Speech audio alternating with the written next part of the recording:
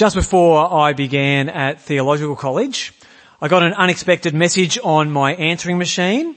The message claimed it was from a bank. It was a bank I had an account with. And the message told me to call a certain number because they wanted to give me a laptop. Now I thought, this sounds a bit too good to be true. I'm about to go to theological college. I need a laptop. This is great.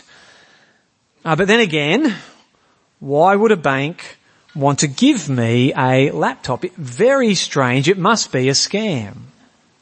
But I did have an account with this bank, and so I thought it was worth at the very least talking to the bank, even if it was just to tell them that something dodgy was going on. So I opened up the yellow pages because it was back in those days. I didn't trust the number that was left in the message. I called the bank and I couldn't believe it. It was legit. I'd won a competition that I didn't even know I'd entered. It was something that they were doing to promote internet banking. Bit ironic to say sign up for internet banking but you don't even have a computer, but that's what they thought they would do. And it was pretty good, and for a couple of years that laptop served me well as I began my studies. Now you've probably got a better story of unbelievably good news. That's what we're hearing today in Acts 13. What we're hearing today is the good news of Jesus, plain and simple. We're not going to look at all of Acts 13. We're going to focus in on Paul's preaching. When Paul gets an opportunity to tell people, Jew and Gentile, when he gets an opportunity to tell them about Jesus, what does he say? What's the good news he and we take to the world? And we're going to see how people respond. Alright, so where are we in the history, the journey recorded in Acts? Well, back in chapter 11, we heard about gospel partnership, and we've been thinking about our gospel partnership today. The young church in Antioch sent famine relief to the church in Jerusalem. And then at the end of chapter 12, after hearing about persecution in Jerusalem, James being executed, Peter being arrested, after that, the last sentence we read is Barnabas and Saul have delivered the financial partnership to Jerusalem, and once they have finished up in Jerusalem, they return to Antioch. So chapter 13 begins. The focus is on Antioch, a city in Syria. In verse 2 we read that God the Holy Spirit tells the church to commission Barnabas and Saul to take the gospel further into Gentile territory. And so they set off, they jump in a boat and they go to the island of Cyprus. We're not going to go into the details, we looked at it in Bible study. With the Cyprus story, I just want us to look at verse 9. In verse 9, Saul changes his name. This is where Saul stops being called Saul and starts being known as Paul. The change of name's got nothing to do with his conversion. Jesus didn't give him a new name on the road to Damascus. In fact, Paul was his name all his life. It was the Roman or Latin equivalent to the Hebrew Saul. It's a bit like when people come to Australia, maybe they migrate from a country and they pick up an Anglo, an Aussie sounding name to use here. Paul and Saul, they're actually the same name. He's had it all his life. It's the Roman or Latin equivalent to the Hebrew Saul. Why the change here though? Why chapter 13 verse 9? Because this is where Paul's gone from majority Jewish territory to Gentile lands. In Acts, from this point on, he always goes by the name Paul, to show that his mission is directed to the whole world, to Gentiles, to people who weren't Jewish by birth. And so he goes by the name that fits in that culture. And so after some time on the island of Cyprus, Paul and Barnabas, they keep travelling. They return to the mainland. So that's Cyprus. They return up onto the mainland and they go to a region which was then known as Pisidia. These days it's part of Turkey.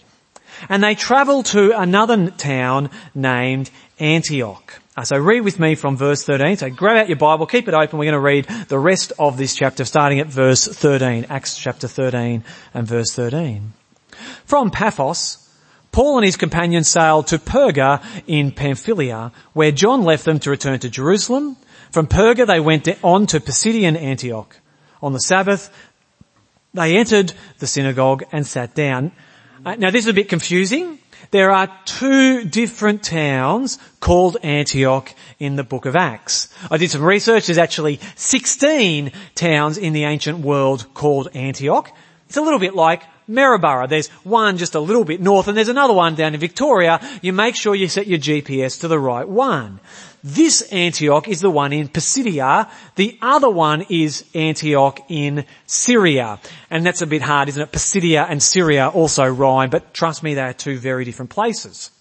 When they get to Pisidian Antioch, they go straight into the Jewish synagogue. This synagogue is a mixed synagogue. There are both Jews and non-Jews who gather on the Sabbath. And we've come across this before.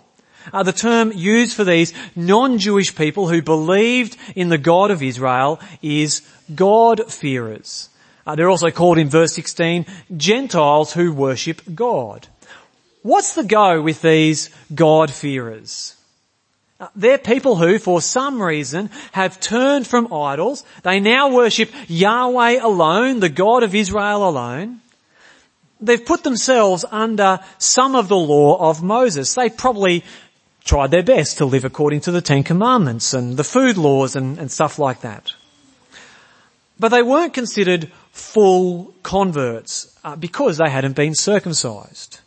And so although they were welcome in some synagogues, they weren't welcome in all, and they definitely couldn't enter the Jerusalem temple to offer sacrifices and to worship. So most likely in Antioch, God-fearers were welcome to gather on the Sabbath, but they were on the edge. Never fully integrated, not completely welcomed into God's people. Paul, he goes into this synagogue. He's a Jew and he's not just welcomed in, he's given the platform. Hey, come on mate, tell us what you got to say. And he begins by speaking about something everyone in the synagogue would have agreed with. He starts off reminding them of God's purpose, God's faithfulness, God's initiative in saving his people Israel. So let's have a listen to what happens when Paul, he obviously was recognized as a teacher, what happened when Paul is invited to speak in that synagogue. Verse 15, Acts 13:15. After the reading from the law and the prophets, so that's what we would call the Old Testament, the leaders of the synagogue sent word to them saying, "Brothers, if you have a word of exhortation for the peoples, please speak." Standing up, Paul motioned with his hand and said, "Fellow Israelites and you Gentiles who worship God, listen to me. The God of the people of Israel chose our ancestors. He made the people prosper during their stay in Egypt. With mighty power, he led them out of that country. For about 40 years, he endured their conduct in the wilderness, and he overthrew 7 nations in Canaan, giving their land to his people as their inheritance. All this took about 450 years.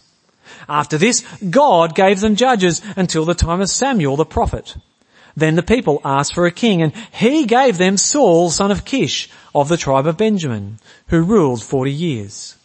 After removing Saul, he made David their king.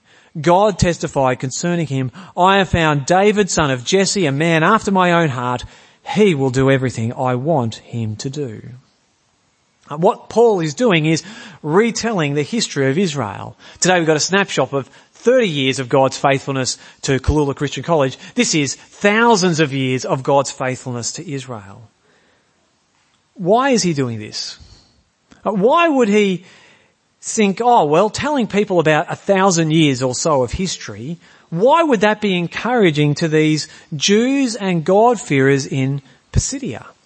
Couldn't he say something a bit more relevant? He's been invited to speak. Why talk about history? Well, did you notice it's not really the history of Israel. He doesn't say, Israel did this and Israel did that.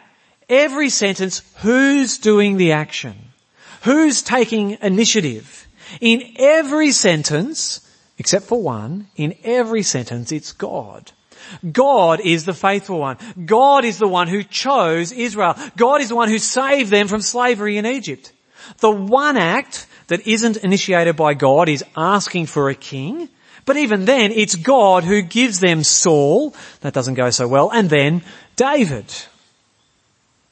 This is an encouragement and exhortation for them because it's not history, it's about God.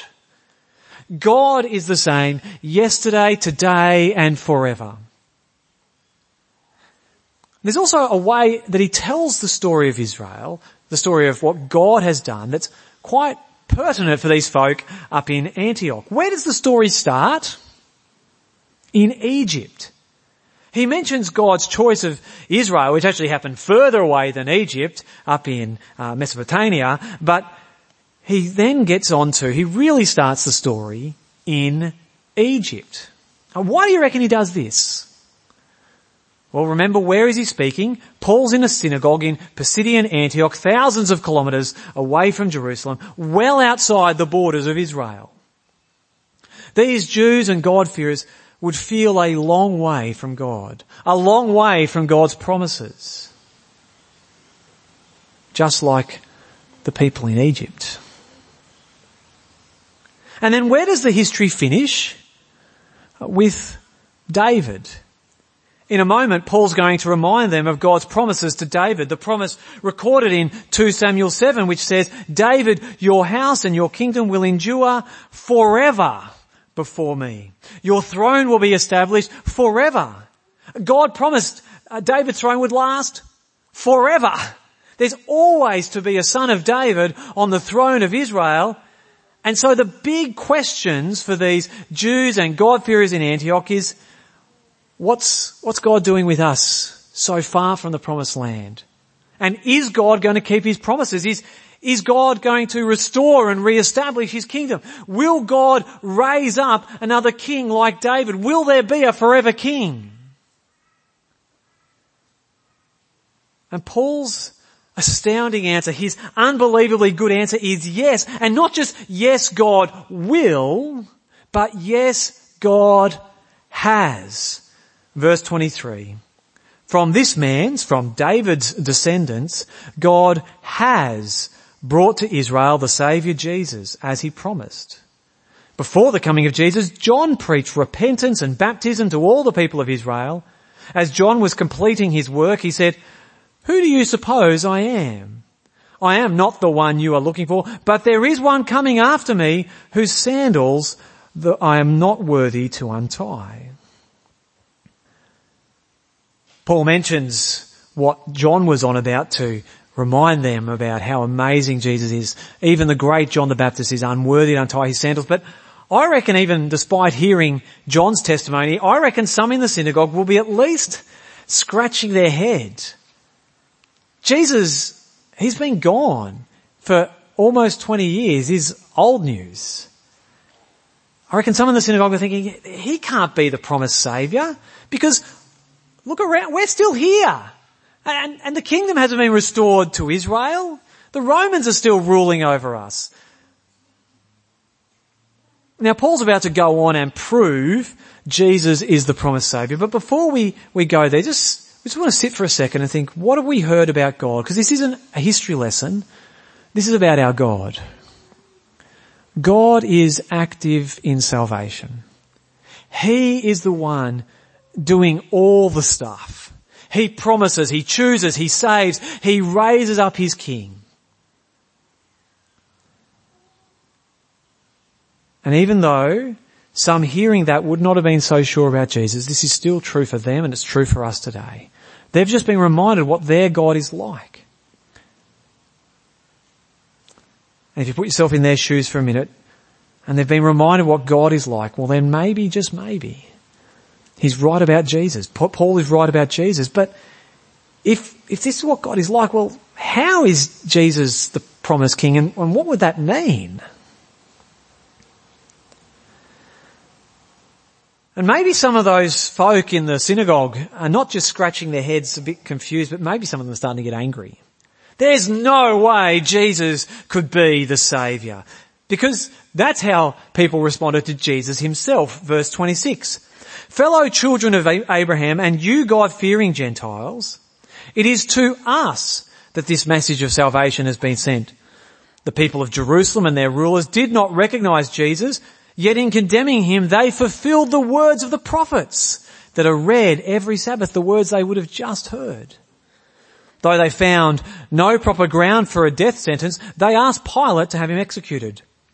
When they had carried out all that was written about him, they took him down from the cross and laid him in a tomb. But God raised him from the dead, and for many days he was seen by those who travelled with him from Galilee to Jerusalem. They are now his witnesses to our people. Just like with his retelling of Israel's history, Paul's emphasis is on God's action and God's faithfulness. Even the crucifixion of Jesus is God's plan, God's action. Did you hear that in verse 27? Even before he gets to the mention of the resurrection, Jesus' rejection by the Jewish leaders fulfills God's word. You could even say the cross is God's faithfulness because it fulfills the words of the prophets. But which words of the prophets? Paul might be thinking about a whole bunch, but he goes on to quote a few. Verse 33, we tell you the good news. What God promised our ancestors, he has fulfilled for us, their children, by raising up Jesus. As it is written in the second Psalm, you are my son. Today I have become your father. This is a quote from Psalm 2. I'm going to put some of the verses up on the screen. Psalm 2 is an ancient song from the time of King David. In Psalm 2, God promises he will enthrone his son. He will install his king. And he'll do this despite the raging of the nations, the Gentile kings. How is Psalm 2 fulfilled in Jesus? Well, Psalm 2 says God's king has to be rejected. God's Saviour has to be rejected before he can be crowned. And this was fulfilled in Jesus. Even though Jesus was rejected, God promised to raise his king up. Just like he'd raised up David from being a little shepherd boy to being king of the nation. God raised up Jesus, not from being a shepherd, but from the grave. Verse 34, God raised him, Jesus, from the dead so that he will never be subject to decay. As God has said, I will give you the holy and sure blessings promised to David. So it is also stated elsewhere, you will not let your Holy One see decay. Now when David had served God's purpose in his own generation, he fell asleep. He was buried with his ancestors and his body decayed. But the one whom God raised from the dead did not see decay. The third quote, so there's three quotes from what we call the Old Testament. The third quote is from Psalm 16. You might be familiar with this quote because Peter quotes it on the day of Pentecost in Acts 2. Paul's point is exactly the same as Peter's. This quote is saying, well, Psalm 16 can't be talking about David because David's body is very much decayed. But who else then could be God's holy or faithful one? Who is David talking about in Psalm 16? It must be God's promised king. It must be Jesus. And when you put together this quote from Psalm 16 and the quote that we have in verse 34, which is from Isaiah 55, now you can't see this in English, but the you in verse 34 is plural. It says, I'm going to give all of yous the blessings promised to David. So when you put these two quotes together, Paul's point is not only was Jesus himself raised from the dead, but Jesus' resurrection isn't only for himself. It's not just only that Jesus' body won't see decay. His resurrection brings God's promised blessing to yous, to everyone who receives Jesus. Remember the question that would have been on the mind of those folk in the synagogue? If God's been active in salvation, if he's been faithful in the past, what about now? When is God going to restore his kingdom? When is he going to keep all of those promises we've just heard? Paul's unbelievably good news is that in Jesus, God has. God has raised up a king. There is now a son of David who is reigning on David's throne, not in Jerusalem, because that was never the goal. Jesus is reigning on David's heavenly throne. And because Jesus is risen and reigning, he now pours out the sure hope and blessing of his reign. What are the blessings that God promised? Well, it's forgiveness and freedom. Verse 38, this is where Paul brings it home. Verse 38, therefore, my friends, I want you to know that through Jesus, the forgiveness of sins is proclaimed to you. Through him, everyone who believes is set free from every sin, a justification you were not able to obtain under the law of Moses. Now, this mention of forgiveness of sins, it feels a bit like a gear change. I mean, Paul's been talking about promises and kingdoms. What on earth has this got to do with sin and the law of Moses? Well, part of the answer is what's recorded in Acts 13 is a cut down version of what Paul actually said. He would have spoken for more than just a couple of minutes.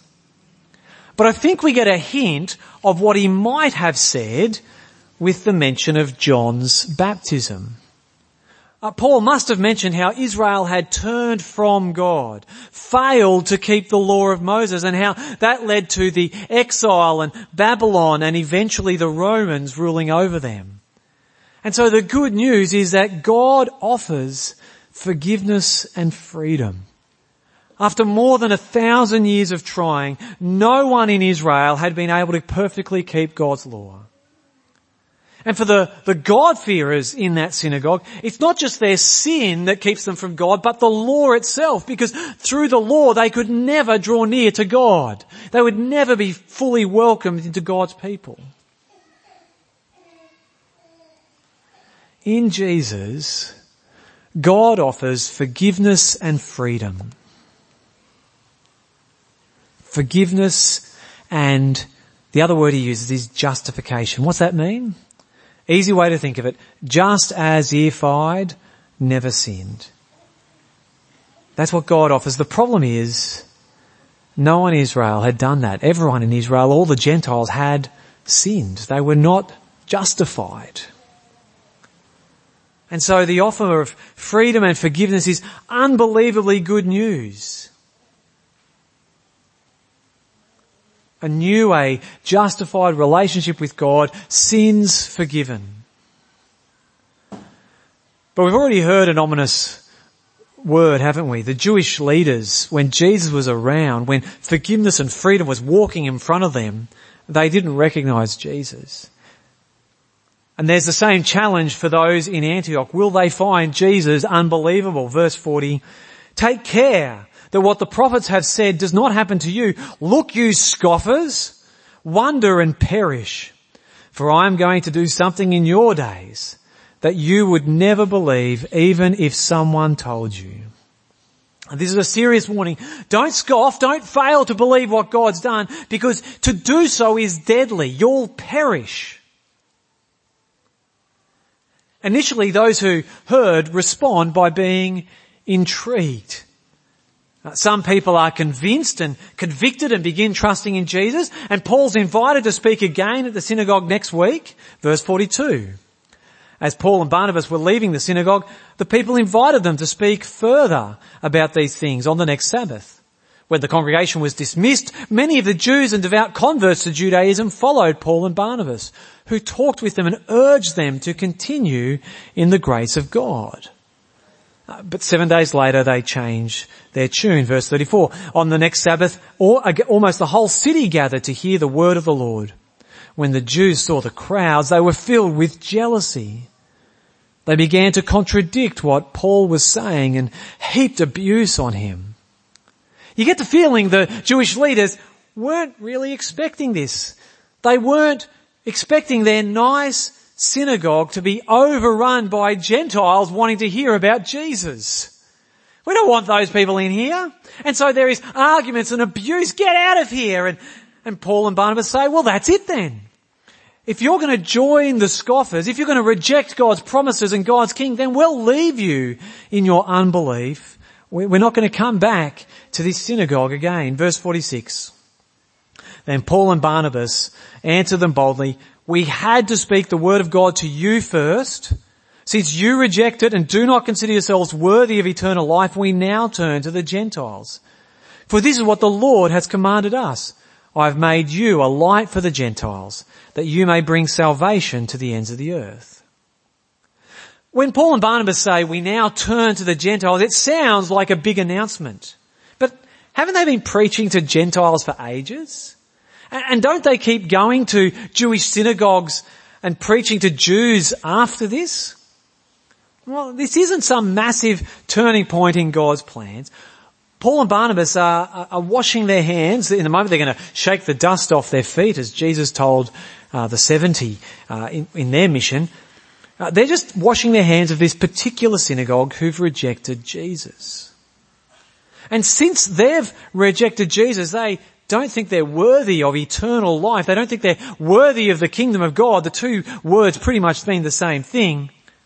Well, they're going to continue preaching Christ to Gentiles, both here in Antioch, and they're going to continue their ministry into areas where there are very few Jews and loads of Gentiles, which is what they do. Verse 48. When the Gentiles heard this, they were glad and honoured the word of the Lord, and all who were appointed for eternal life believed. The word of the Lord spread through the whole region. So loads of Gentiles believed. Once again, it's God's action. Those who were appointed believed.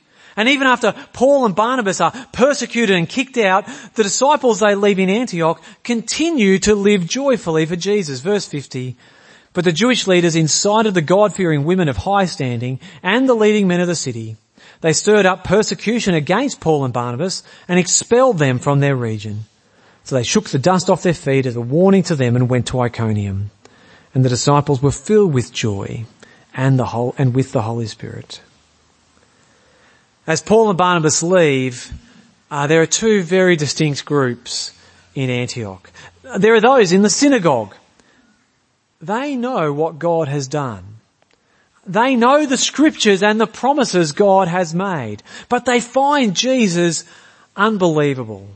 They scoff at Jesus. They scoff at the idea that God would allow his Holy One to be crucified.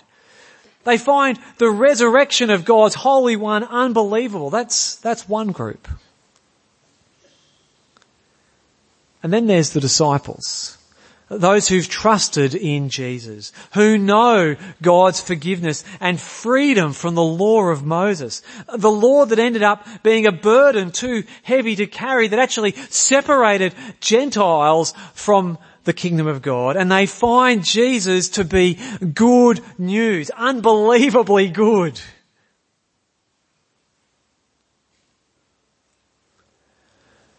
Do you see yourself in either of those two groups?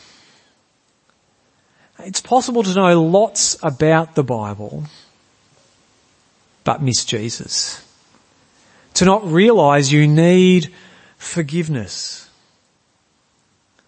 Plenty of people come to church and think, well, sinners, yeah, I know sinners, they're out there somewhere.